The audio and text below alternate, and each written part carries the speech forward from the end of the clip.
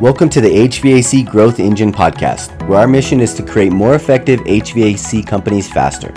Join us as we weave a web of collaboration, shining a spotlight on the HVAC industry as a premier career path. Together, we're building a stronger, more connected future for all HVAC professionals, with the hope of creating interest in the younger generation. Let's dive into today's episode.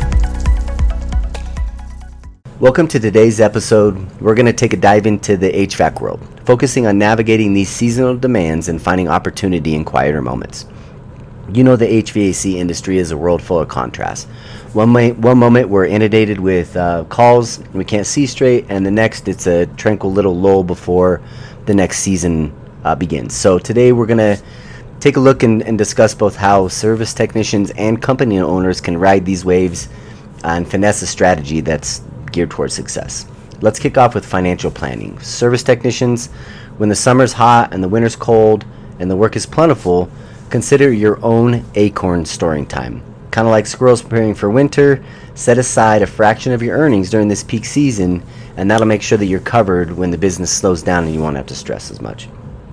Company owners out there, financial foresight is your best ally. Obviously, yes, the profits during the peak season might be tempting to reinvest, but remember, maintaining a buffer can be the very thing that ensures your company sails smoothly all year round and helps you to smooth out some of those expenses in the slow times. Now, here's something that I'm passionate about personally: training and skill enhancement. Every downtime is a golden opportunity for both company owners and service technicians. This is when you can focus on upskilling your team and building your own personal skill sets. That way, when you guys as service technicians return and as company owners, as your guys and women get back into the field, not only are they equipped with a better skill set, but they also know that you value them because you help them to build a team morale and retention during the slow time when they know it's tough. Communication is a big thing. Off-peak periods are when we should be reaching out to our clients, not to sell them, but to stay connected.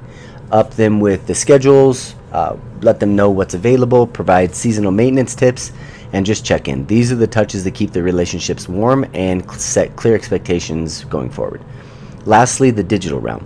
Slow periods are our playground and your playground. Dive into content marketing, produce engaging blog posts, optimize your online presence, and don't forget SEO. It's not just a buzzword, it's the magic that ensures your entire content reaches the right audience at the right time. The HVAC world has its ebbs and flows, but with these strategies, we can help turn the low tides into a chance for growth and innovation if we're looking at it properly. That wraps up today's HVAC Growth Engine podcast episode. If you found our show helpful and want to stay in the loop with the latest industry insights, don't forget to subscribe. And if you found today's episode enjoyable, please leave us a review. Your feedback helps us bring more of what you want and need. Thank you for tuning in, and we'll catch you on the next episode.